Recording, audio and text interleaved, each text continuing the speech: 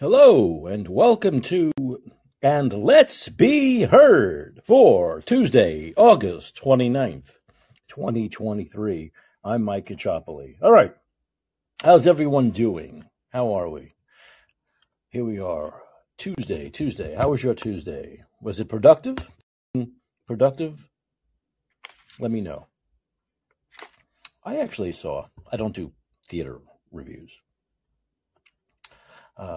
I'm a critic of many things, but I don't do theater reviews. But I saw at a local company, San Francisco Playhouse, I just saw a chorus line. And it was a fantastic production. I had never seen a chorus line before. All those years it was on Broadway, I never saw a chorus line. There was a time, we talk about, was it Barbenheimer, Oppen Barbie? There was a time not too long ago when in New York theater world, a chorus line in 42nd Street were the Oppenheimer and Barbie, where everyone was seeing them. They were the biggest things. They were around about the same time. There's a big overlap between the two shows when they were both running at the same time for years and years and years, decades, really. And those are the shows everyone wanted to see. A chorus line in 42nd Street. You always asked back in the 80s and 90s, see a chorus line in 42nd Street? So it was like a 42nd Street chorus line, right? If you want to combine the two titles.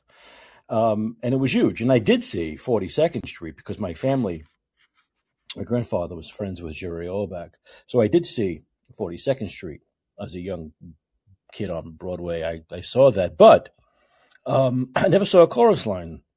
Great production here in San Francisco. If you're in San Francisco, I think it plays another couple of weeks. It's been going on for like 2 months. It's been extended a few times, but very worth it. Great show. Really good dialogue, good performances, perfectly cast, fantastic dancing, tons of dancing, amazing dancing. So you should definitely see it. Okay, that's a chorus line at the San Francisco Playhouse, directed by one Bill English. Boy, how do you go from a chorus line to Donald Trump? I tried to think of a transition there for a second, and I can't do it. I can't go from a chorus line. He's certainly not one singular sensation. Well, there's your transition. All right, Mike, give yourself a pat in the back. Donald Trump is definitely not one singular sensation. But his cult does follow every little step he takes. All right, I promise I'm going to stop now. I'm going to stop. I promise. Today or yesterday, he was on Glenn Beck's podcast. More like a show. It's a big production, if you've seen the studio. And he was talking about COVID. And once again, bragging about what a great job he did. Great job on COVID. We did a great job on COVID. I'll actually play the clip in a second here. It's only about 17 seconds. Remember, we've seen Trump say in the last couple of days, few weeks, that locking down was important, that it was a big, great move that saved lives. I think Trump made up a number that he pulled out of his fat, jiggly ass, like 2 million. He just pulled the number out of the air, 2 million. 2 million lives saved. There's no scientific background or anything like that. No studies. Just those are as accurate as Trump's polls that he makes up. He pulled that number out of his ass. 2 million people. 2 million lives. We saved, 2 million more people would have died. 2 million. So we've already seen him promote lockdowns and how great his lockdowns were. And on Glenn Beck today, he was also talking about ventilators. Now, what we know from ventilators is that they killed people. It was absolutely the wrong thing to do. That doctors should not have put a lot of people on ventilators. And at the time, the doctors and nurses that were going on YouTube because they were being censored and banned. And even those videos on YouTube was censored and banned. I remember one doctor in particular went on YouTube and was crying about this, saying, this is wrong. We're doing this wrong. The ventilators are not the proper treatment. They're killing people.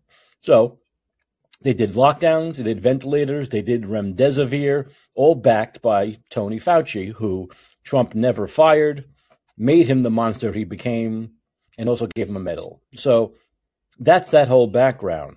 But of course, Trump is trying to do what he usually does, which is gaslight, rewrite history, and say, he said the most ridiculous things to gaslight, right? That DeSantis did the wrong thing by not locking down, by opening up too soon. It was DeSantis who decided to close schools. This moron says that DeSantis didn't lock down enough, and then he says, but it was DeSantis' idea to lock down the schools. So the guy's a total moron, but he knows his followers are morons, so it doesn't matter. When your followers are morons, you can talk like a moron. In fact, you probably should, to be the most relatable you can to the morons, assholes who follow you. So it doesn't matter what he says. But of course, we'll continue to call him on this stuff on this show. And now he's talking about these ventilators being so great when we know it's amazing.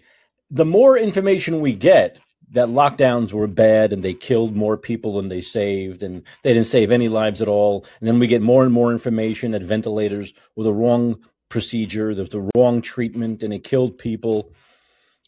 Donald Trump pretends as though it's the opposite, as though we're getting more and more information that these things worked and they were great and they saved lives.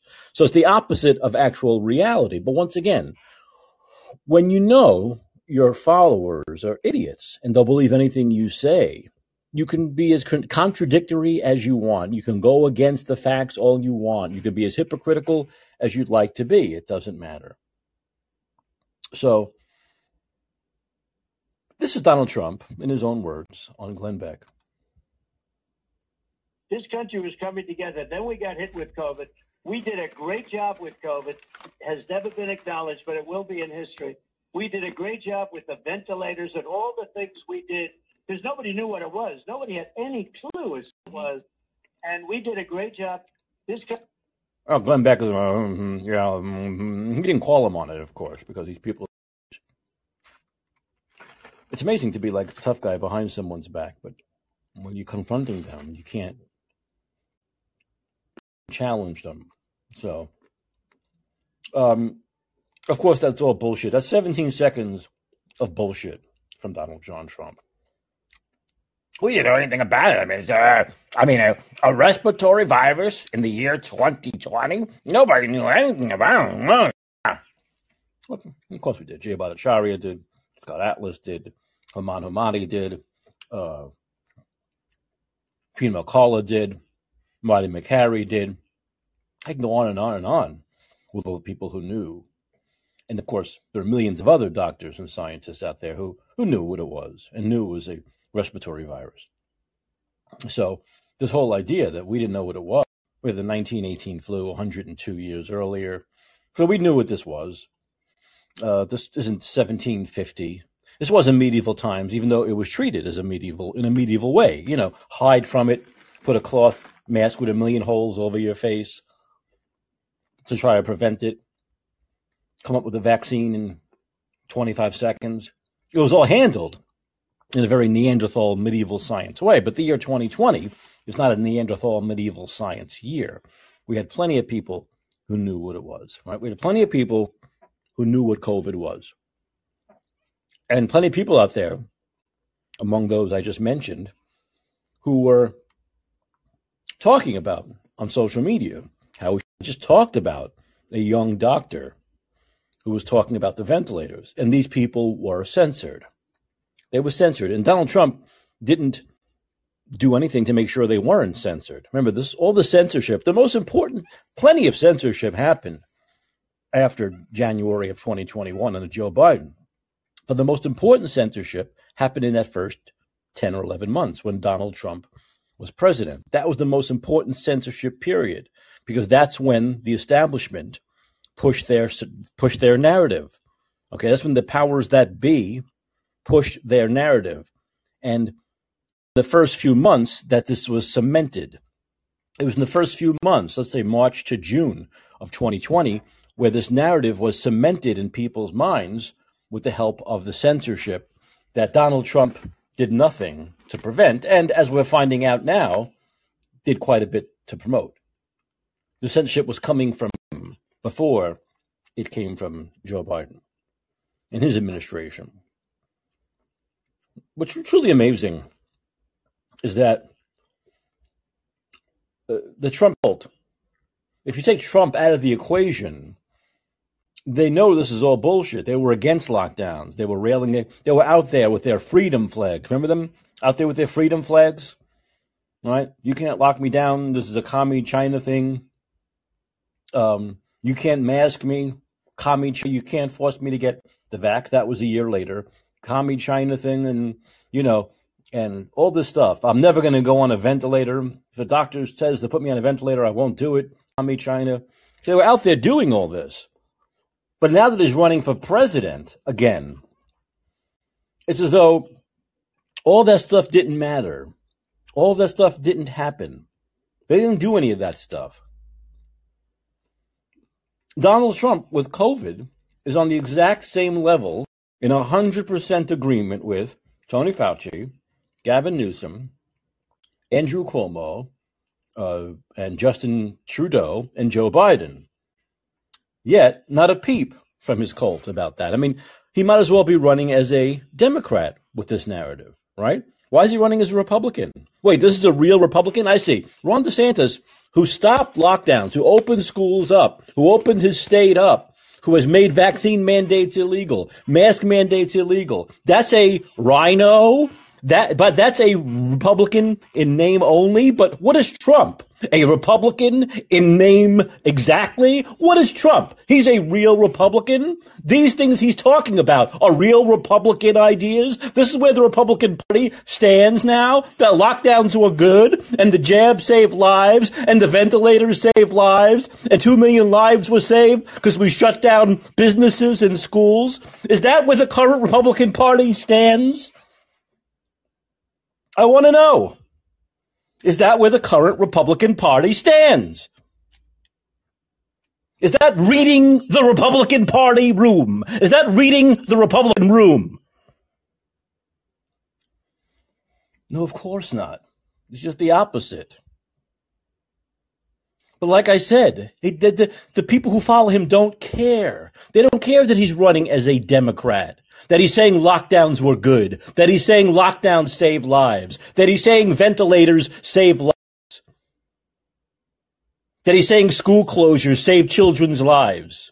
They don't care.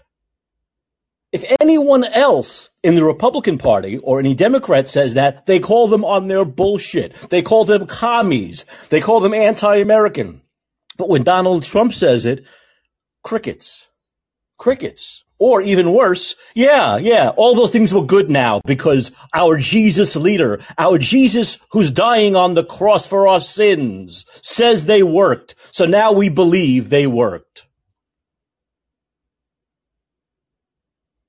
These people are beyond ridiculous. They're beyond ridiculous. They are sad and they are pathetic. And the reason is what I've said before. These people have empty, pathetic, and they need this man in their life so he can do no wrong. Because they can't look at what he's saying and say, you know what? He's gone off the rails. He's not the Donald Trump he used to be. He's lying to us. And therefore we must remove him from our lives. They can't do that. They have a psychological, emotional, sick connection to him that they simply can't detach from. They can't detach from it. They can't. But that's an illness. That's a mental illness. That's a psychological illness. That's not a thing that you can say is healthy. Okay, it's an illness. That's the problem with this insane movement. They cannot help themselves.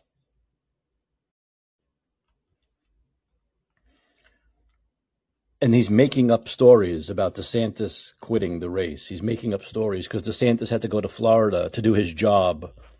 Unlike never doing your job, never doing a job. As president, never actually doing your job. He doesn't understand what it's like to actually work hard and actually do your job. And having to go back to Florida because of a shooting, and then on top of that, the hurricane which is about to hit. And what's amazing is because the mainstream media wants to see Republican as the nominee, they can't wait to see him win the nomination and then get annihilated in November of next year. They're writing ridiculous stories, such as, oh, Ron DeSantis something wrong with his campaign? Does he have to put his campaign on hold now? Only 8,727,432 politicians have had to do this in the past. Run for political office, even president, and also do their job as congressman or senator or governor. Only about 8 million politicians before Ron DeSantis had to do two things at the same time. And now all of a sudden, it's like this is something new. Oh my God, he has to leave Iowa for 3 days in August with the election 85 years from now. He has to leave Iowa for 72 hours to go back and do his job as governor. Look, his campaigns is a mess. It proves it. It proves it, giving fuel to Trump's ridiculous claim that because he's in Florida, he's ending his campaign. That's why I want to take a giant fucking shit, a giant fucking dump on the head of everyone who works in the mainstream media. They deserve it. A giant fucking diarrhea shit on their heads because they know this is bullshit. They know this is commonplace. Yet they make it as though he had to go back to Florida in August of the year before the election for 3 fucking days to take care of a shooting and a hurricane. And that proves his campaign is in shambles. Yet, this guy actually has a fucking campaign. They haven't talked about Trump not having a fucking campaign. Have they mentioned that Trump is going to have to be in fucking courtroom every other day for the next 15 fucking months? How does that affect the campaign? Have they talked about that? It's a big deal that Ron DeSantis, who has a real campaign, has to go to Florida for 3 days. But who cares that Trump isn't even running a campaign, is going to be in fucking courtroom for the next 15 months, and is not spending one fucking dime on his campaign. It's all going to keeping his fat, belligerent ass out of dying in jail. Do they talk about that? No. No, DeSantis going back to Florida means his campaign's in shambles. Go Trump! MAGA! MAGA! These people are the fucking most worthless pieces of shit in society.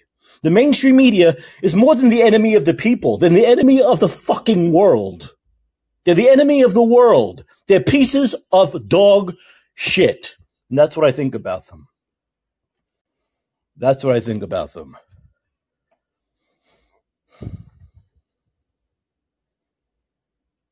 So while Ron DeSantis is doing his job, he's in Florida doing his job. Saving lives. Again, just the way he saved lives during COVID for 3 fucking years, while Trump and Biden killed people, along with Fauci and Newsom and all those people and Andrew Cuomo. He's in Florida doing his job, saving lives. Doing what a governor of a hurricane-prone state is supposed to do. Trump sits on his fat ass in Mar-a-Lago doing nothing. Just collecting campaign contributions from people who can't afford to buy fucking food for their kids, but are giving money to this fat, belligerent cunt for his defense. Just sitting there in Mar-a-Lago on his fat ass. Ron DeSantis is actually doing his job as governor and running an actual real campaign for president. Not just being on the fucking grift. Counting on people making $18,500 a year to give you money for your grift, you fat fucking loser. That's the difference. Ron DeSantis is actually a real man who does his job, and Trump is a fat, belligerent fucking loser. That's the difference. That's your choice in the election, the primary. Fat, belligerent, old fucking loser, and an actual man who does his job, protects his citizens, cares about his family and other families, join the military to protect this country. That's your choice. Choose wisely.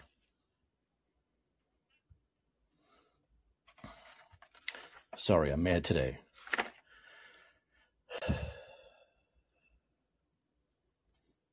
Here's Ron DeSantis being asked about the CDC protocols for COVID. We can juxtapose this with Trump's comment on the Glenn Beck show.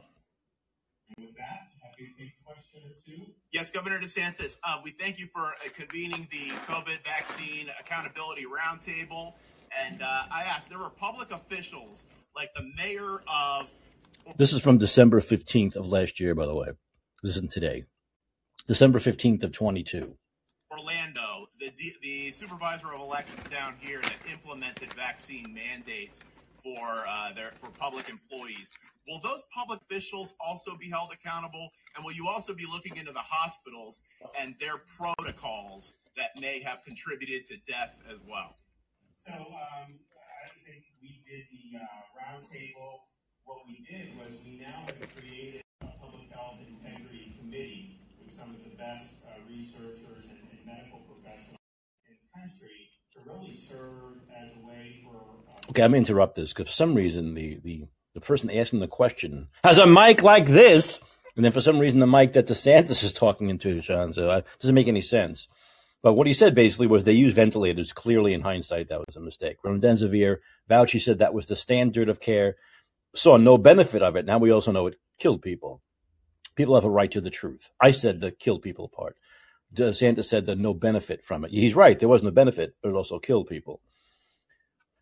So, yes, and people are also giving Glenn Beck a hard time, I see in the comments here, for not confronting Trump and doing his job on the ridiculously awful and bad and disgusting and vile COVID response. But really, Trump's aligned 100% on COVID with Fauci, Newsom, Cuomo, Biden. And his cult continues to give him a pass because they are losers who need him in their empty, pathetic lives. They cannot live without him. Without him, they will all die. Maybe we'll live to see it. We'll live to see it. On top of this, of course, Trump continues to promote the vaccine, and that's very important because we know the vaccine was useless and clot shot. There was nothing to do anything except hurt people and kill young children who get myocarditis from it, which is not a cough, by the way. They like to say, "Oh, COVID's no flu. COVID's no flu." Well, myocarditis is not exactly a heartburn. Okay. And yet here we go again, right? With the fall coming and the flu-demic coming and the COVID variant number 85.2.1855.25555.152. So they come up with another fake vaccine. It's amazing how they're able to come up with these things so quickly with these new strains, right? It's almost like they have them ready to go before they even know what the new strain is. Isn't it odd? And we still have Donald Trump saying that these vaccines worked, that they saved lives. To take this stuff, that's the inference, right? Continue to take it. And that's very dangerous, right? That's very dangerous. He was telling the truth about the vaccine. That might save lives, right? Because the people won't take this new stuff. They'll stop taking these boosters if Donald Trump told the truth about the vaccines instead of continuing to push them as though they were manna from heaven. And so that's a big problem. And that's where we are right now with this, in that this is no end. Once again, these people not admitted they were wrong. I always talk about punishment, crime and punishment, right? Forget about that. They haven't even admitted they're wrong. In fact, they're saying they were right. Like Donald Trump, do lockdowns again, the vaccine, Operation Speed again. I would do ventilators again.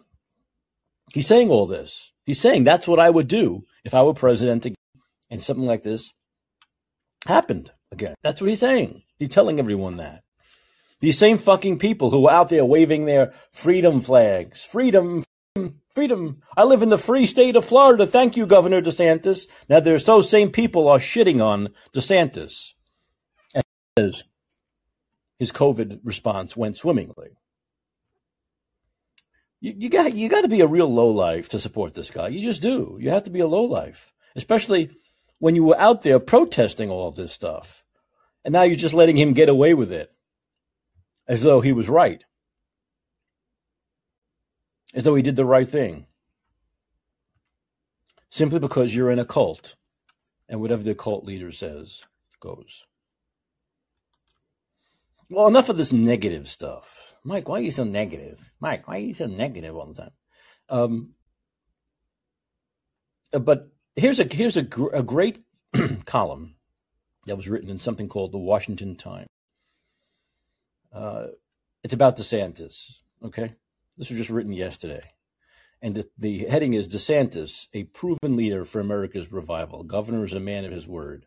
Florida Governor Ron DeSantis set himself apart on the debate stage as a confident, consistent, and proven leader who's ready to be the president of the United States and reverse our nation's decline.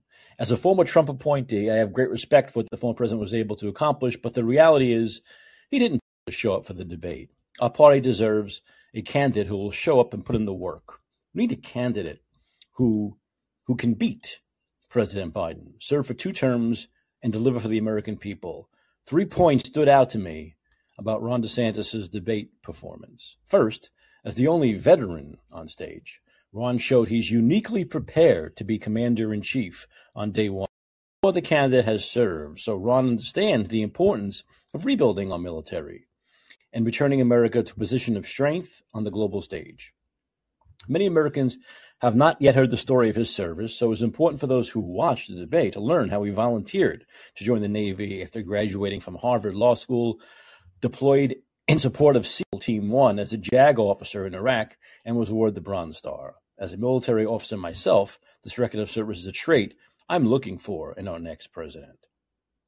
Second, Ron showed his focus and discipline. He's been under relentless attack since announcing his candidacy because he has the strongest proven track record leading up to the debate, and the Trump campaign obsessively targeted him. But Ron is used to taking the arrows. Who could forget the corporate media uniting against Mr. DeSantis when he stood up for his citizens and cut Florida open and free during COVID-19?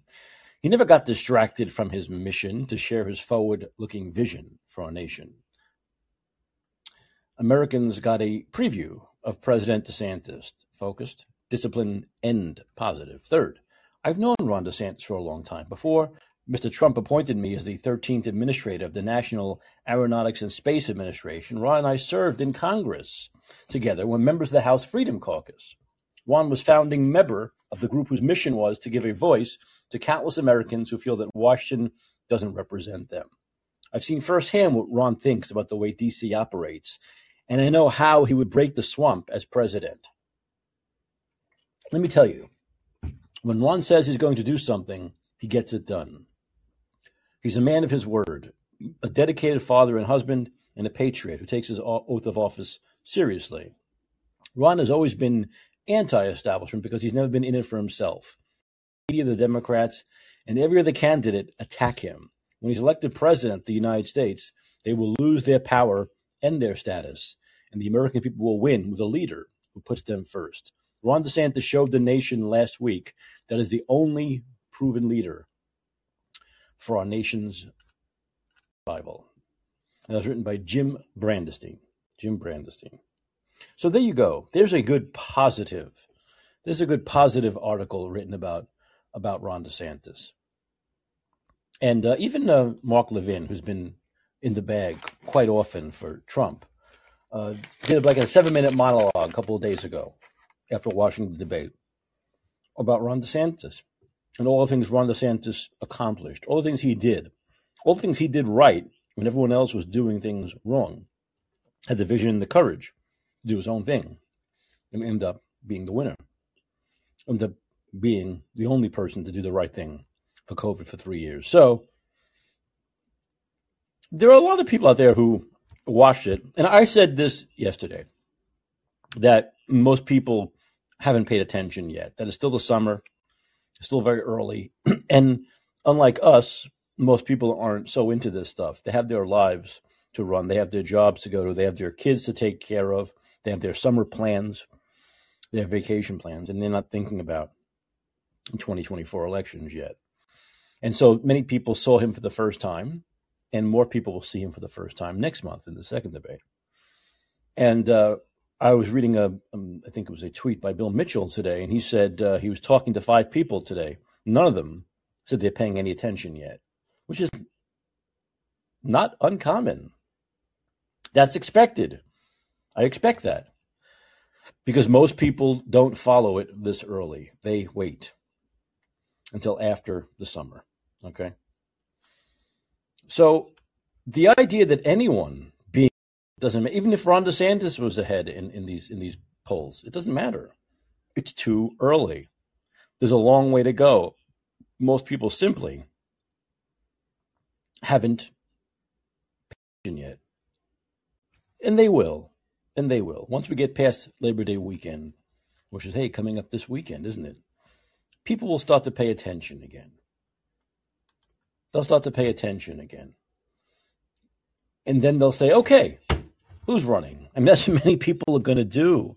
Like I said, as crazy as that sounds to you and I, most people haven't even thought about this yet, let alone talk about it every fucking night, right? Or go on social media several times a day to look at this. Most people will at some point, and they're all on their different time schedule, some maybe not until November or December, or after the holidays, maybe not until January, say, okay, who's running? Let's take a look. And so that puts things into perspective a little bit more, right? That puts things into perspective a little bit more. A couple other things I wanted to get to. Okay, so the COVID stuff, as I said, it's very dangerous that Trump is pretending all that stuff worked because it just gives other people the right to continue to do it or to do it again. And he's pretty much serving notice that he would do it again. And it's not like it's this far off thing that won't happen or can never happen. We're seeing it already coming back again. For how many times? For the 10th time? As we enter 2024, they're still going to be talking about mandates, masks, mandates, hospital mask mandates. We're already seeing mask mandates coming back in some hospitals and some universities. And we never had a leader, and of course we still don't. We have the leader in Florida. There'll be no vaccine or mask mandates or any lockdowns or anything there because they have a leader with balls. But we still haven't seen any leader, be it Trump or Biden nationally, stop this stuff. Use the bully pulpit to end it. So it just all comes around again. John Tierney in City Journal yesterday wrote, 2 days ago, wrote, "No mask, please. We're rational. Maskaholics are incorrigible. The rest of us should pay them no heed. Unfazed by data, scientific or common sense, the maskaholics are back." In response to an uptick in COVID cases, they've begun reinstating mask mandates. So far, it's just a few places, college in Atlanta, a Hollywood studio, a couple of hospitals in Syracuse.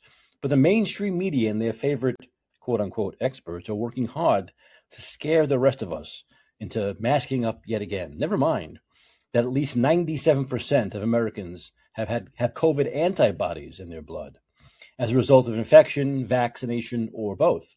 Never mind that actual experts, the ones who studied the scientific literature before 2020 and drew up plans for a pandemic, advised against masking the public. You see, these people before 2020 were drawing up plans, right? So when Trump says, well, he had no idea, oh my God, what the hell was it? He's full of shit as usual. Never mind that their advice has been further bolstered during the pandemic by randomized clinical trials and rigorous observational studies, failing to find an effect of masks and mask mandates. Scientific evidence cannot overcome the maskaholics' faith. It's tempting to compare them with the villagers in Cambodia who erected scarecrows in front of their huts to ward off the coronavirus. But that's not fair to the villagers. They're Ting Mong, as the magic scarecrows are called, at least didn't hurt any of their neighbors. The mask mandates imposed harms on the public that were well known before COVID, which is why occupational safety regulations limited workers' mask usage. Dozens of studies had demonstrated mask-induced exhaustion syndrome, which symptoms include an increase of carbon dioxide in the blood, difficulty breathing, dizziness, drowsiness, headache, and diminished ability to concentrate and think. It was no surprise during the pandemic when adverse effects of masks were reported in a study of healthcare workers in New York City. More than 70% of the workers said that prolonged mask wearing gave them headaches, and nearly a quarter blamed it for impaired cognition.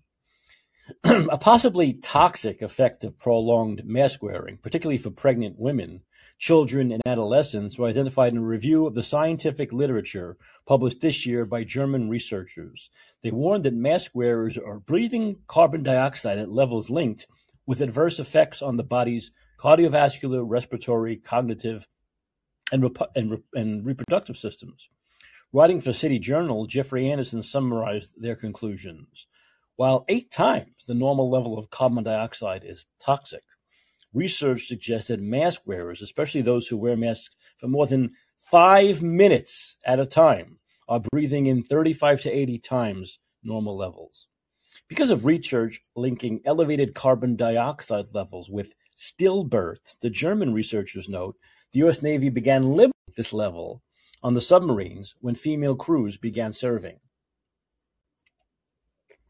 The researchers warn that this level of carbon dioxide is often exceeded when wearing a mask, especially an N95 mask, and they point to circumstantial evidence that mask usage may be related to the increase in stillbirths worldwide, including in the U.S. during the pandemic. They also observed that no such increase occurred in Sweden, where the vast majority of citizens followed the government's recommendation not to wear masks. No drug with all these potential side effects would be recommended, much less mandated for the entire population. And a drug that flunked its clinical trials wouldn't even be submitted for approval. Yet the CDC, disdaining any cost-benefit analysis, continues to recommend masking for all Americans on indoor public transportation and for everyone living in areas with high rates of COVID transmission. Of the pandemic, even Tony Fauci advised against masks because there was no evidence of their efficacy. But then in response to media hysteria, he and the CDC went on to recommend them anyway and justified themselves by citing cherry-picked data and consistently flawed studies. Meanwhile, the CDC and its shills have continued to ignore or downplay the much stronger evidence against masks, notably a review of randomized clinical trials published in January by Cochrane, the preeminent authority for medical evidence. The Cochrane Review concluded that wearing a mask of any kind probably makes little or no difference in reducing the spread of COVID, flu, or any respiratory illness. Maskaholics were reduced to arguing that the mask effects were too subtle to be detected in clinical trials. Imagine a drug company trying to make that same argument to the FDA, but the mask futility was so evident in COVID trends around the world. Unmasked Swedes fared much better than other Europeans forced to wear masks. A 2020 study comparing states across the U.S. found no association between mask mandates and the spread of COVID. The mandate's irrelevance was especially obvious in a graph tracking weekly changes in COVID rates and mask policies during the first 2 years of the pandemic. The weekly rates of COVID infection in states without mask mandates remained steadily the same as in states with mandates. There was also virtually no difference in the rates of cumulative mortality. The rate was slightly lower in the states without the mandates. This is Mike speaking here. This is exactly what Ian Miller wrote in his book Unmasked. He has all the evidence compiled over a full year, all these charts showing these things. Similar results were reported this year in an extensive analysis published in The Lancet by several dozen researchers from 6 universities. Their study was funded by the Bill and Melinda Gates Foundation, which can hardly be accused of an anti-mask bias, given that Bill Gates has already drawn up plans for imposing mask mandates and lockdown measures around the world. The authoritarian enthusiasm in his book, How to Prevent the Next Pandemic, prompted an article in the Daily Skeptic. We must find a way to prevent Bill Gates from preventing the next pandemic. The Lancet analysis compared COVID outcomes in the 50 states with the states' varying policy responses. It found that a state's cumulative rates of infection and mortality were not significantly related to restrictions on public gatherings, to stay-at-home orders, or to closures of primary schools, colleges, restaurants, bars, or gyms. The political affiliation of a state's governor also made no difference.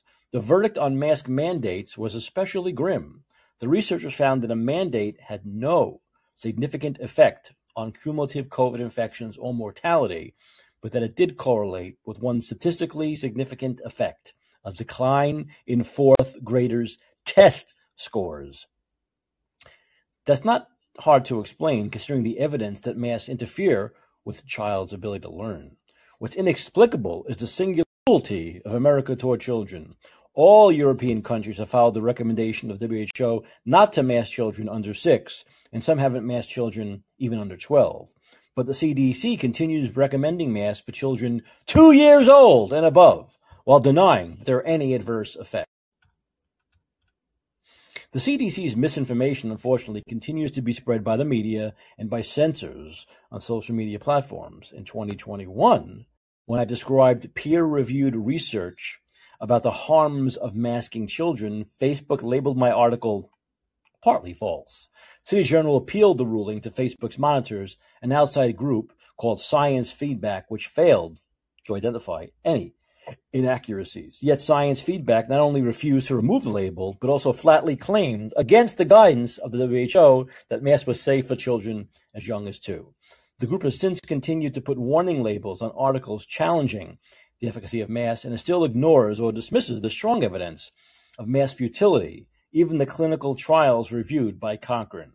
While conceding that randomized controlled trials are considered the gold standard, Science Feedback rejects the Cochrane review in favor of weak, short-term observational studies that other researchers have criticized severely for flawed methodology and unwarranted conclusions. Is there any cure for maskaholism? Maskaholism. The fact-checkers at Science Feedback seem immune to genuine science feedback, but there ought to be someone at Facebook with the sense not to keep employing them. The CDC's current leaders and their media acolytes are probably beyond hope, too, if only because they have to admit how wrong they've been for so long now. But there's no reason for the rest of us to heed them.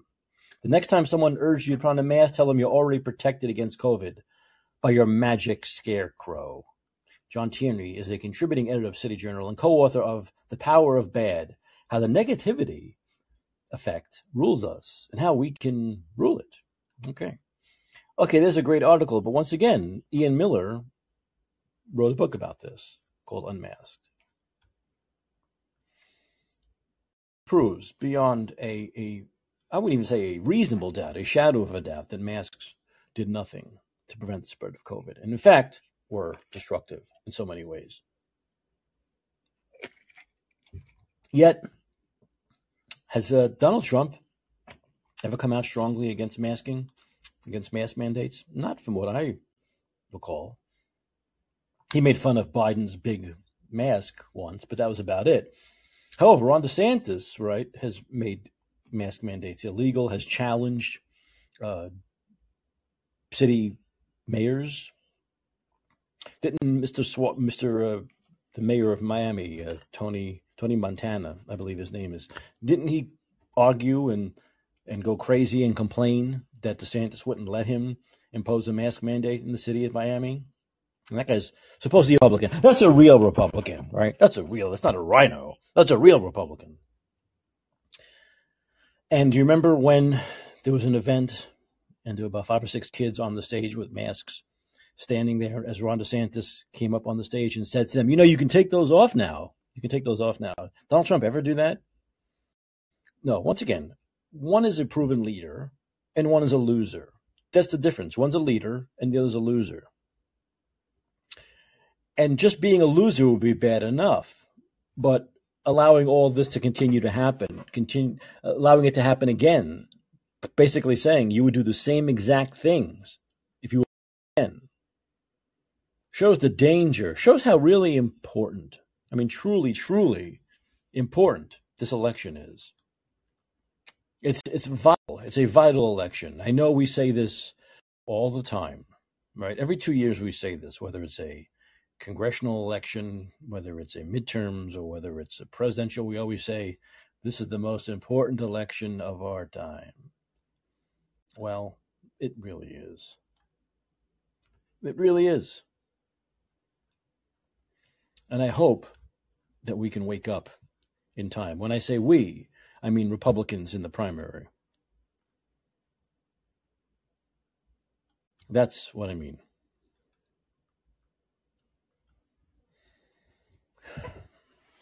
But this is good news, and it's in the numbers. Last month, Truth Social had a total of 10 million visits for the entire month. It's ranked 194th in its category. These numbers, these facts, this evidence goes against Trump screaming how his platform is the hottest. 10 million visits for an entire month, 194th in its category, is considered hot.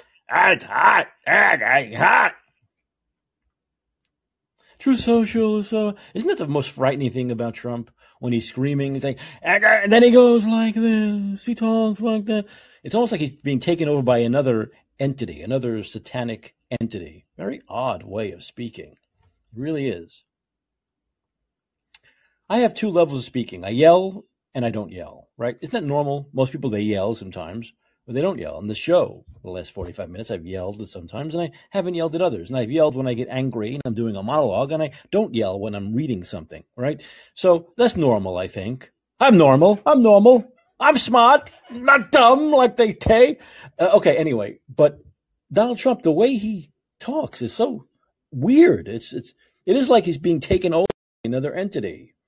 We're going to win that election because we're not going to let them beat us. It's so weird. It's so bizarre. Oh my goodness. Never mind his head movements and the way he puts his shoulder into it when he's talking. I'm making myself laugh.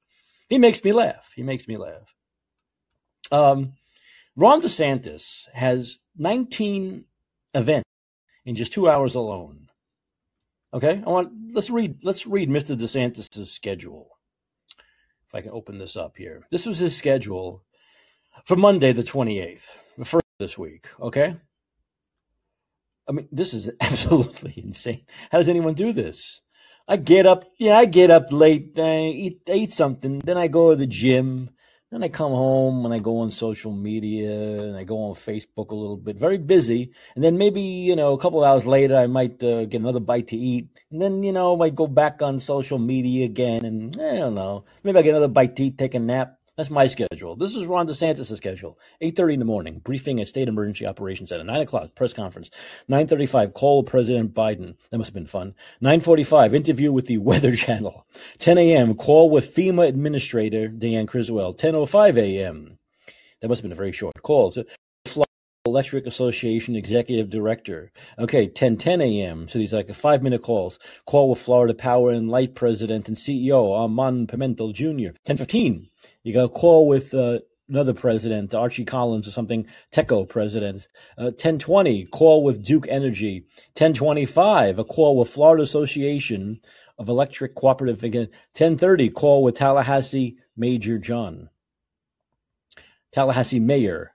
Major? I think it's Mayor. I don't know. Anyway, probably Tallahassee Mayor. Oh, Mayor John Daly, really. 10:35 a.m., call with Lafayette County Sheriff guy. 10:40, another call. 10:45, another call. 10:50, another call. 10:55, another call. It keeps on going. 11 a.m., a call with Senator Rick Scott. He only gets 5 minutes too. 11:05 a.m., call with Broward County Sheriff. 11:15 a.m., another. So this keeps going.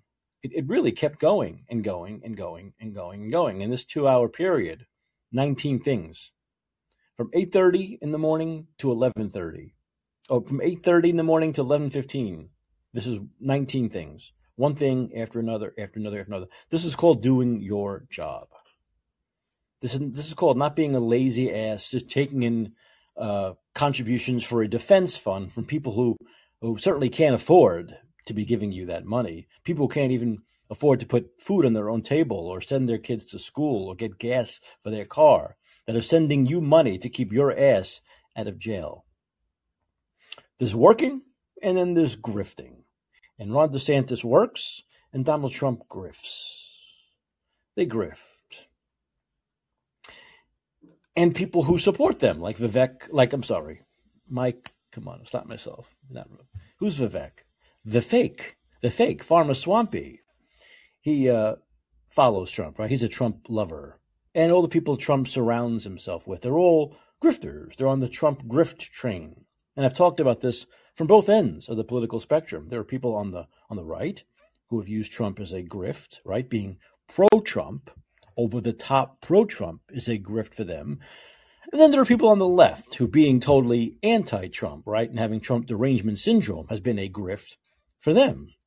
We've seen that. We've seen on the networks, right? We see it with like the Lincoln Project, right? A total grift. And you're saying, Mike, come on. They're against Donald Trump. They come out and they criticize Trump. Yeah, but they're full of shit. Because their whole idea behind the Lincoln Project was they want Republicans to go back to their old Republican selves, the normal Republicans, right? Like Abe Lincoln, the guy it's named after. But it's all a grift. It's nonsense because now they don't support any Republicans. Let's put it this way. They don't support any Republicans that can actually win, any Republicans with real teeth, like Ron DeSantis. If the Lincoln Project weren't totally full of shit, they'd be putting money behind Ron DeSantis, a real conservative, old school conservative Republican. But they're not. They're criticizing him. They're talking as though he shouldn't be president because they're full of crap. Because it's not about just going after Trump. And I can understand just ridding the party of Trump. I've talked about that, right? I've talked about that.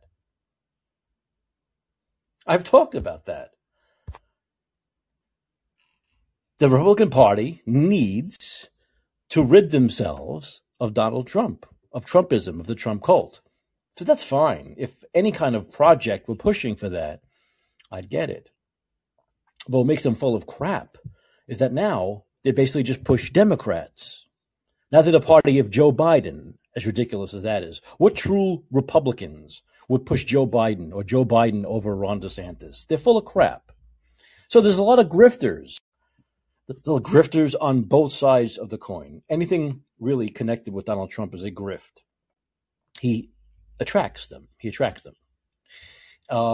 The grifters who did his dirty work when it comes to trying to fix the election, overthrow the election results, the documents in Florida, whatever it may be, right?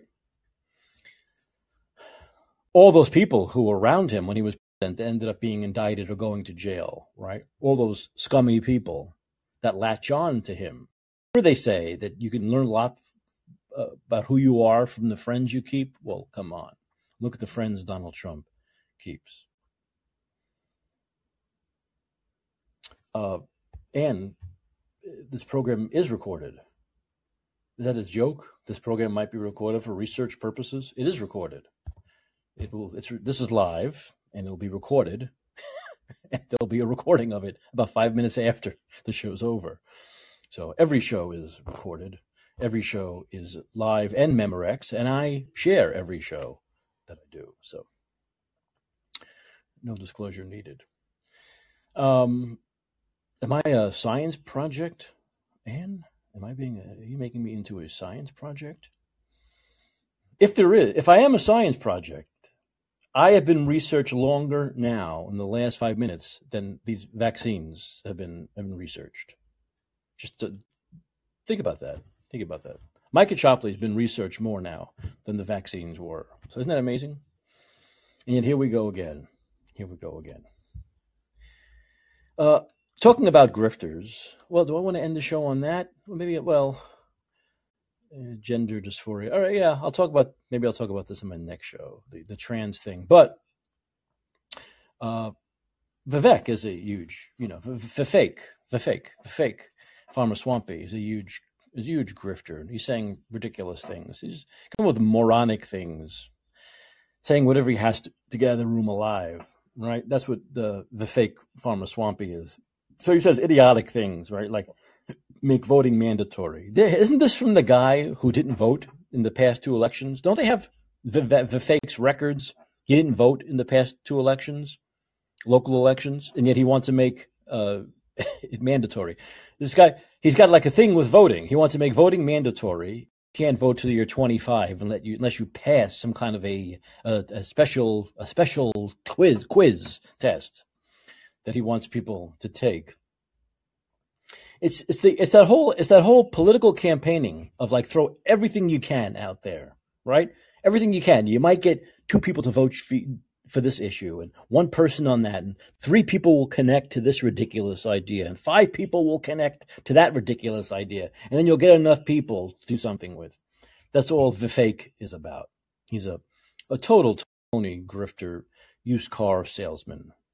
And I'm guessing a lot of these people on social media and people who have connected with Vivek. Now, there are 2 types of people who have connected with Vivek from Swampy. One is the Trump supporter who's doing it just to spite Ron DeSantis. And then there are people who actually really like him and really think he'd make a good president. It's frightening. I guess these people had never met a salesman before. Maybe they've been taken for a lot of money. Maybe they're just gullible people who have bought a lot of lemons from used car salesmen who are fooled by fast-talking phonies. But Robert F. Kennedy Jr. just tweeted in that debate, I'm calling him Farmer Swampy, although I wish Kennedy would. Farmer Swampy approved of taxing single-parent families more heavily, presumably to encourage marriage. Only someone completely out of touch with the reality of single parenting would make such a ridiculous statement. And so the people who are normal out there, who can spot, but this is what amazes me about Farmer Swampy, is that most people, you would hope, he's such a phony. I mean, there's nothing that's like about him that's good at fooling people. Yes, I've said he's a fast talker, and fast talkers usually perform well in formats such as debate formats where you have 30 seconds, right? Give me a 30-second pitch, baby. Give me that 30-second pitch, baby. And you do that 8 or 9 times, and you can stand out pretty well. But it's amazing to me how more people can't see through this guy and what a phony he is. Not just the way he talks and presents himself, phony speaking way of talking, his fast talking ways, his fake smile with that ridiculous overly extended smile that he has. But then if you just look at his past, and he's not that old. You don't got to go back more than 2 years to 2021 when he wrote a book that pretty much said Trump was an idiot and his followers were morons, right? Pretty much said Trump is useless. And now, 2 years later, he's saying he's the best president of the 21st century because he simply wants his sloppy seconds from his cult. That's why. He wants Trump's sloppy seconds when Trump finally ends his campaign, when he realizes DeSantis is going to kick his ass in Iowa. And that's what will happen. I predicted that yesterday. Trump will end his campaign when he realizes that DeSantis will beat him in Iowa. He will definitely get out before the results. Okay? He does not want to come in even second by 1 vote. He can't deal with that. So, and I think DeSantis is going to kick his ass in Iowa. It won't even be close. So, I think he'll drop out. Brady, I'll get to you in a second. Where you been? 1 second. I'll get to you in 1 second. Just let me finish this sentence. He's in it, Vivek, simply for himself. He's in it like Trump. He's in it for himself, right? He's got his campaign. He's got a defense fund he can build up. He's got the UGGO, and Vivek is in this for himself, right? So that's all he cares about is Vivek Farmer Swampy. 2. What did he put out? Some fake pills, or he backed some pills, some big pharma crap that fell flat. It's all about making money for him, right? This young entrepreneur. I'm a young entrepreneur. Then he lies and says he came from meager backgrounds when we know he went to a wealthy, rich high school, right? A prestigious high school, right? And that his parents were what? One was a psychiatrist. Come on, the guy is just a total. Another one of those sociopathic liars, right? And they're all different personality-wise, right? Biden, Trump, the fake, but they're all like sociopathic liars that you can only really get as far as they've gotten in this country, where people are so gullible and ignorant and can't see through this stuff. But you know who can see through it? Brady. How you doing, Brady? You know how to call it. And I would warn you that attention is the most fundamental form of love that there is. So be careful who we bother to pay attention to. But good reporting, by the way, though. Good to give everybody a little love every now and then. But I would offer there's a new guy in town who's much more worth paying attention to. And his name is Dr. Shiva Ayadurai. Who? And have you heard of this guy? No. You're going to love him. Dude, you're going to fucking love this guy. Why? This guy, tell me why I need to love him. Blew my fucking mind today, blew my socks, and everything that I've been saying for the last decades. I don't know where this guy came from, what he's doing or up to, but I just heard him talking on Sabby's show today, and I just dropped a link in the chat there for you. This guy blew my mind, dude. He had some of the best criticism, most legitimate criticism of Jimmy Dore that I've heard from anyone other than myself. Why do we need to criticize Jimmy Dore? Is he running for president? Oh, he would if we asked him to. Really? A Jimmy Dore presidency? Oh, in a heartbeat, yeah. It's campaign. He's begging. He's basically begging us to do it without doing it directly. Oh, really? Yeah. But what's the context? What's the criticism of Jimmy? He just goes soft. Like, he holds his punches on certain things, and he defends Donald, and is like anti-war and stuff like this, and he's just a couple of inconsistencies, and the fact that Jimmy Dore hasn't had him on his show yet either. Are we saying Dore is a grifter also? A little bit, yeah. That he says just enough to make his audience happy, but he doesn't really go far enough. And I agree with him on that criticism 100%, actually. But does that make Jimmy Dore bad or just not really great? No, it just makes him a bitch. I wouldn't call him a bitch. Other people are. No, yeah, he's not a bitch. Other people are bitches. Yeah, it makes him an old, out of touch boomer. Is what it does. I'm going to say what Jimmy Dore always says about himself, that he's just a stand-up comic. What do you want from a stand-up comic? He calls himself that, doesn't he? Say that all the time. Why do people get news from like a stand-up comic? I'm just a fucking stand-up comic with a stupid show. He said that 1,000,000 times. I've heard him say that 1,000,000 times. So why don't we take him at his word that he's just a stand-up comic with a silly show? I mean, so is he to be like? Anna brought up an interesting point. She's suggesting that Shiva Ayadurai did not invent email. I think he's claiming that he had some part in the development of email, and that may or may not be true. I'm interested in learning more about that. I don't know. I haven't heard anything about. I know that Al Gore. Al Gore invented the internet. So yeah, right. Yeah. Well, could be a situation similar to that. It could be true. Yeah, it could be something. I wouldn't doubt that he played some role in the development of email.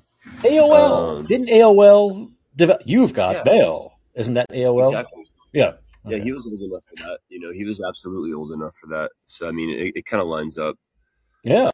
I would have heard about him because I'll tell you, I didn't invent email, but I was one of the first people to use the internet. I really was. I was 15 and I was using the internet. When was it? When was I 15, Brady? 86. So in 1986, I started using the internet and email. So that's the beginning, man. That's like the vanguard of it all. So would I have heard of this guy? I think I would have heard of him if he invented email. I would think. I don't know. Right. I'm really honestly shocked myself that I just was introduced to this guy today. And my mind is blown. He's just the coolest fucking dude. I wish I could. I only caught a part of his interview. But he was saying things that I've been saying and thinking for decades, and he's just like you mentioned. The other guy, the Republican candidate, is kind of a poser. The fake Swampy. Yeah. He's a fake kind of. He claims that he's like lower caste and all this stuff, but he comes from these fancy backgrounds and whatnot. Yeah. And this guy's like legitimately like hung out with our kind of people, and really did come from like legitimately, like he's legitimately dark-skinned Indian. Like they, I forget what they call him, but he's like the lowest caste. Oh, is that the way it works? I yeah, don't know. yeah. I don't know the caste system with India. I don't. It's more or less based on the color of your skin. Really. Brahmanism, I think it's called Brahmanism. Huh. So what? You mean the darker the skin, the higher you are, or the lower you are? Opposite of that. Oh, opposite of that. Oh, so it's like real racism in a way, right? The darker the Yeah, skin, yeah. the worse the person is. Oh, It wow. really is. Crazy. They really Very do interesting. go by color of your skin, not the content of your character. People still adhere to it today. You know, it's still adhered to even up in days like today. So in India, I'd be considered the highest caste. You and I would be. Well, you wouldn't be Indian, but you'd be white. Hey, Brady, do you see? I know maybe you don't. Hopefully, you probably don't follow Farmer Swampy that much, but to me, he reminds me a little bit. And since you're on, I thought about this as the Republican Beto. You know, like a guy that'll stand on a car and talk fast and and say the right things to whatever audience he's talking to, but is really a phony with no knowledge or ideas or experience in getting things done. Yeah. I got that vibe from him. I will say that I think Donald is afraid of him, which he has that going for him, which isn't much. Donald is a bitch. By the way, where is Beto? Has he disappeared? Oh, he's disappeared from Texas politics completely, as far as I know. After the campaign, I haven't heard a peep from him. Yep. The only time you hear of Beto is when there's a shooting in Texas. Then he comes out. He's out of the woodwork whenever there's shooting. But other than that, you never hear from Beto anymore. And there was a time when he was in the news every fucking day. It shows the attention span of the mainstream media, right? Like the attention span of a gnat, basically. I guess that just reflects the country. Most of the people here. Not much of an attention span. So Anna said that Ayyadurai also supports Matthew Colligan, a white supremacist from the 2017 Unite the Right rally. And I'm wondering, how does he support him? Like, in what way does he support him? Can we get like an article on some of these criticisms? Because I can't back any of this up. I don't know the guy. I don't know anything about him. I just heard of the guy today. Yeah, pretty impressed with what he had to say, though. And I think that he's much more worth listening to than any of the Republican candidates. And I'm interested to know his opinion on Dr. West, because she's saying that he supports these alt-right white guys, and I'm curious as to what his opinion of Dr. West is. I'm sure that was in the interview, but I just missed it. But highly recommend looking into this guy and at least checking out what he has to say. Pretty interesting guy. Well, look, there are a lot of people in the media who don't really do their job, right? I've talked earlier in the show about Glenn Beck. He has on Donald Trump. He lets him lie about COVID. The guy's lying to his face about how great lockdowns and vaccines and ventilators were. Stuff that Glenn Beck knows isn't true. Stuff just like the Trump cult railed against for 3 years. And then Donald Trump's on the show and it's just, So there are a lot of people out there in the media, big and small, that have no real spine, right? It's not surprising to me. It's not surprising to me. Once again, I don't listen. I don't watch Jimmy Dore. I used to watch him kind of religiously during the Sanders days, during the campaigns, the Sanders campaigns, because he was so against the Democratic establishment and firmly on Bernie's side. And I think he's learned a little bit about Bernie since. I don't listen to him, so I don't know exactly what he's saying about Bernie these days, but he woke up when he got that vaccine. He got injured from it. That's fine. I mean, look, if you need to get personally injured from something, or you need to have someone close to you get hurt by something to finally see the light, that's fine. I prefer you not need that. And Jimmy seemed to have needed that because he wasn't anti a lot of this COVID stuff, and he wasn't anti the vaccine until he got injured from it. Fine. At least having personal injury, he was able to see the light. I get it. But I don't know. I just prefer people like DeSantis and myself, who didn't need to have any kind of injuries or around us hurt by it, to not know the truth. So I think that's a big part of it. I'll look into this guy. I'll look into Braids. You want to say anything else? Is there anything else you wanted to talk about? Just wondering if he supported the Stop the Steal movement in an electoral way or in a Donald supporting way, like in a Donald worshiping way, because I can understand supporting the movement in hopes that it would reform electoral politics. Well, it says, it says here on my feed, Ann is saying that how do you pronounce his name? Ayyadurai? Ayyadurai is one of Mike Lindell's Stop the Steal supporters. So that means he supports the Trump camp, the Trump version. Yeah, the My Pillow guy. Right. So if you're supporting Mike Lindell, then you're supporting that Stop the Steal, that they stole the election from Trump. So this guy's not sounding so great, Brady, anymore. If this is all true about this guy, he's not sounding so great anymore. I'm sorry, they're not. Did you get knocked off? They are already. Right. Yeah, well, I'm wondering what she means by these associations. Like, did he support Stop the Steal in general? And by that, is that his association to Mike Lindell? Or does he know Mike Lindell and personally endorse him? Well, if he supported Mike Lindell's movement, I'd like to know the context. Grift. Yeah. Yeah, like show us the quote, show us the context, show us the money he gave. Like, in what way did he support it? Like, the context is important when you make criticisms. You have to provide the full context of the criticism. You have to provide the evidence and the receipt of the criticism. Otherwise, the criticism is just a vascous thing that somebody online said. Oh my God! I think you're talking about accountability now. Accountability? Yeah, right. Oh, I think Brady, come on. What country do you live in? Sweden? I think Ann is actually doing a report on conspiracy thinking. And so I think she knows a thing or two about believing the words of a random stranger online. And so I think it would make more sense for her to provide a link to the actual evidence and a receipt to the criticism instead of just, vague accusations. That's always a good idea.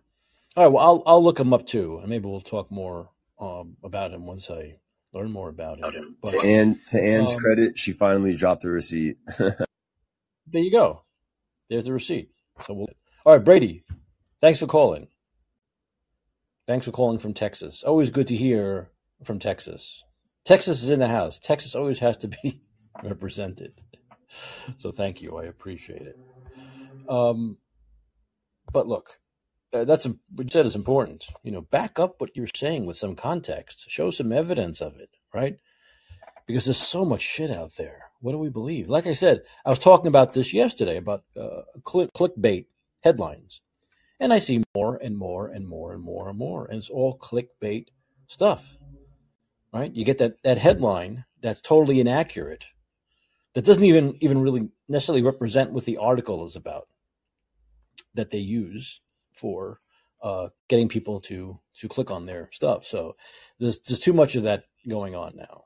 There's too much of that going on. And there's really no way to get control of it. It's kind of gone out of control. In fact, if I look on my feed now, and this is the worst feed, I use the Internet Explorer, so I get all this Microsoft. It's like Microsoft news. It's news on the Microsoft thing. And they have some of the most horrible Here, look at this one. Well, Americans, this is, and you look at the outlet, and I've never heard about it. Have you heard of Media Feed? Media Feed. Well, Americans take the new wave of COVID-19 more seriously than they have before. What? Americans didn't take COVID-19 seriously the first time? Wait a minute. Locking down, keeping kids out of school, getting vaccinated 27 times, wearing masks for 2 years. That's not taking it seriously. So look at that ridiculous clickbait. Well, Americans take the new wave of COVID more seriously than they have before. So that's totally ridiculous clickbait because Americans went totally over the top with how serious they took COVID. But then also what you're implying with that clickbait headline is that COVID's back, and it's not. So you have to watch out for this stuff. Yeah, I mean, you could even the most mainstream of publications, like the ones you supposedly be able to trust, like Newsweek, half of their stuff are clickbait. Half of their stuff are absolutely clickbait, right? Is DeSantis campaign in trouble? DeSantis runs back to Florida. Or clickbait headline like, DeSantis suspends his campaign. No, he didn't. He went to Florida. He's not campaigning right now, this minute, maybe for the next week, because he needs to be in Florida because of a mass shooting and a hurricane. That's not suspending a campaign. Suspending a campaign means I'm not running for president anymore. So these are just ridiculous clickbait headlines. And this one after the other, after the other, after the other.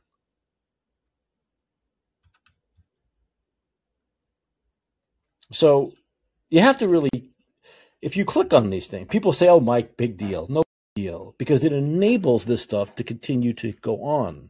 So you have to watch. I used to be guilty of this. I would just click on it. I go, okay, who cares? Looks interesting. No, because then they're getting what they want. They're making money off of lying. They're making money off of being deceitful, right? And we don't want that to happen. So we shouldn't click on these things. And a lot of this is there because they're trying to fill up the headlines, right? There's so much room on the internet that unfortunately is this room for a lot of bullshit. When there was no internet, there's only so much room in the newspaper, right? So you had to really limit it to the stuff that's the most pertinent. But now with unlimited room on the internet, there's so much room for garbage. So there's so much garbage out there, you know? So you really have to be careful. You really have to be careful. All right, I think I'm going to save this for the next show about the increase in, I keep on delaying this, but I think it might be a show to talk about the increase in trans. But that's something we've obviously seen a lot lately, right? All of a sudden, everyone is trans. Yeah, I'm trans. I'm trans. I'm trans. Hey, teacher, I think I'm trans. I'm trans. I'm trans. So there's all that nonsense. Also, let me see if there's anything else I want to. And thank you for the information, by the way, on this guy. We'll definitely, I'm sure Brady will look into it, and I'll look into it, and we'll talk more about it. Once again, I haven't watched Jimmy Dore in a very long time, so I don't care about Jimmy Dore that much anymore. Although I think he can be very funny and very sharp with his analysis sometimes. I mean, I think he's a dumb guy. I think he's a smart guy and very funny. So that's just what I've noticed in the times I've watched Jimmy. I'm not always going to agree with what Jimmy Dore says. I'm always going to agree with his point of view. But I think, in general, he's been pretty clever and pretty incisive on a lot of stuff. Let's see if there's anything else. I want to make sure I've covered whatever. Once again, one of the good guys during COVID, and continues to be a good guy, is Dr. Jay Bhattacharya. And as he said today, the lockdowns set off a cycle of fear and panic that led to demands for harsher interventions regardless of efficacy because people were scared. This panic cycle is an inherent feature of lockdowns, and he's 100% right. And people like Donald Trump saying things like, we had no idea, oh my God, that was the response. Hair on fire bullshit that led to a lot of this fear and hysteria. And it didn't work. It's when you hear people say all these things didn't work, yeah, that's bad enough because our lives are wasted for a couple of years there. But they also made things worse. They also hurt people. People died because of these people. Businesses died. People's lives were destroyed. So it's not just they didn't do any good. They did incredible harm. And my feeling is always, intended or not, just like with the law, an accident, the traffic accident, right? There's homicide, there's murder. There's murder, there's a manslaughter, there's, other forms of manslaughter, which means it's happened by accident, but it's still manslaughter. You can still go to jail for it. It's the same thing here. People were hurt and killed. People need to go to jail for that, whether it was intended or not. We just keep on seeing this over and over again, right? And instead of being in jail or being prosecuted, they're emboldened to continue to lie and do the same things over and over and over again. And that has to stop. That has to stop. Dr. J, yeah. And this, of course, all these authoritarians on the left who think that people like Jay Bhattacharya, I'll end on this. The frightening left, the new frightening authoritarian fascist left. Jay put up a tweet that said this: the hostility that public health officials have demonstrated towards religious worship and people of faith, often singling them out for particular opprobrium and restriction, will leave a long legacy of distrust that will make the work of public health much harder in the future. And he's 100% accurate. But whether you agree with that or not, he has the right to say it. And some moron, obviously nutjob leftist, responds by, Stanford should fire you. And Jay responds back, any university that thinks my tweet is a fireable offense really isn't a place for curiosity and learning. They also don't belong in this country. They belong in China.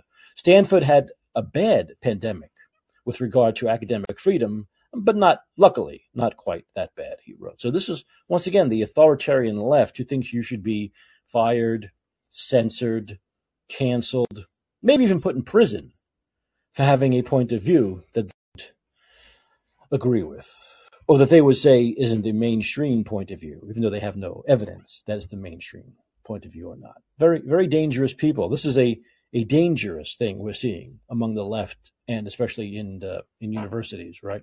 This idea of shutting people up, shutting people down. If they have an opinion that bothers you, you snowflake, you. Dangerous stuff. All right. I think that's the show for today. I want to remind everyone, if you're in Florida, by the way, listen to Governor DeSantis. And as Governor DeSantis said today, if you're under an evacuation order, remember, you do not need to drive hundreds of miles. Find higher ground and listen to your local officials. It looks like the hurricane is going to go tomorrow, Wednesday. It'll be just off the coast of Tampa, and it's going to make landfall around Jacksonville area.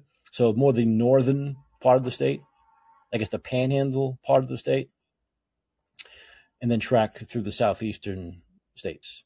So watch out, be careful. The governor's doing his job. Listen to what he has to say, okay?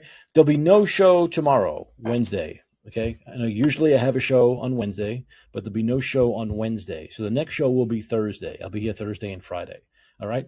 So I'll see you on Thursday night. Thank you for listening to And Let's Be Heard.